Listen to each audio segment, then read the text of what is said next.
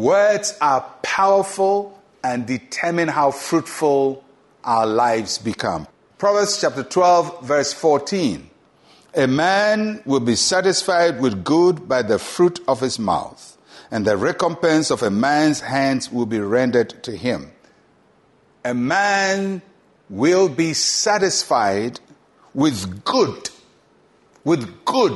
by the fruit of his mouth. The fruit of your mouth is the words that you speak, words that are produced from your mouth. That's the fruit of your mouth. You are satisfied with good by the words you speak.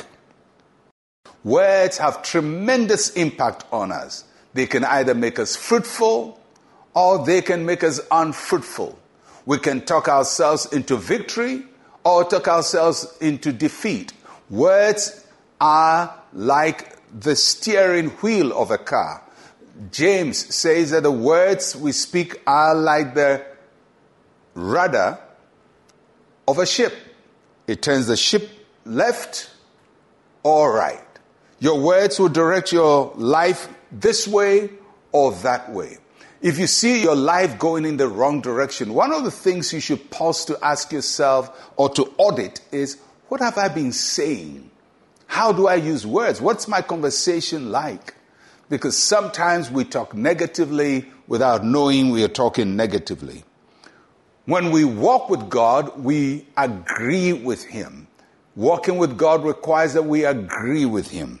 And agreeing with God is agreeing with His Word.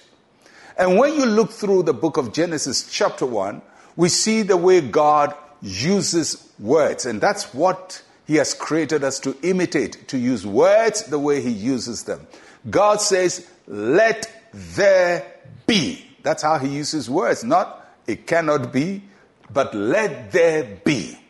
Not, it's not possible. Let there be, and there was. But God always says, let there be. He speaks words or He uses words to call things that do not exist into existence. And if we're going to be fruitful people, our words will play a very significant role by the way we call things into existence. Let there be. That's the first way we see in Genesis chapter 1. Second way that God uses words, let us make. Let us make. He calls Himself into action. God uses words to call Himself into action. So when we speak words, the words are either calling things into existence or calling us into action. That's how we should use words. You cannot use words to demoralize yourself, to demote yourself, to reduce yourself, to ridicule yourself and make yourself look like nothing. That's not how God uses words. When we have fruitful thoughts, we must also have fruitful words. And with a fruitful thoughts and fruitful words, using the gifts that God has given to us in a fruitful earth, there is no way your life will not be fruitful.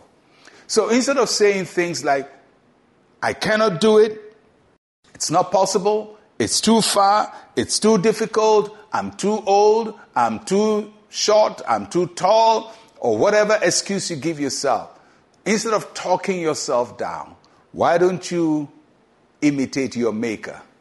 Let there be. Look at all the people who have done great things in our world. They normally start by talking about what will be. They would say, well, next year we're going to do this. Next 2 years we're going to invent this. Next 3 years we're going to initiate that. What are they doing? They're saying, let there be. And let us make. There are people who would say, well, but it's just talk, but it will amount to anything. Who told you? God used words to create everything. Everything we see as reality came from words. And believe you me, everything man has invented came from words. People spoke things. They spoke about what they were going to do, and they did it. Without saying, let there be, there will be nothing. So, if you're going to live a fruitful life, learn to use words the way God uses words. Let there be. Let there be victory.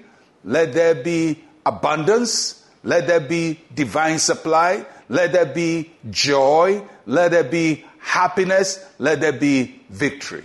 And may the Lord help you so that the words of your mouth will lift you to the place of fruitfulness in Jesus' name.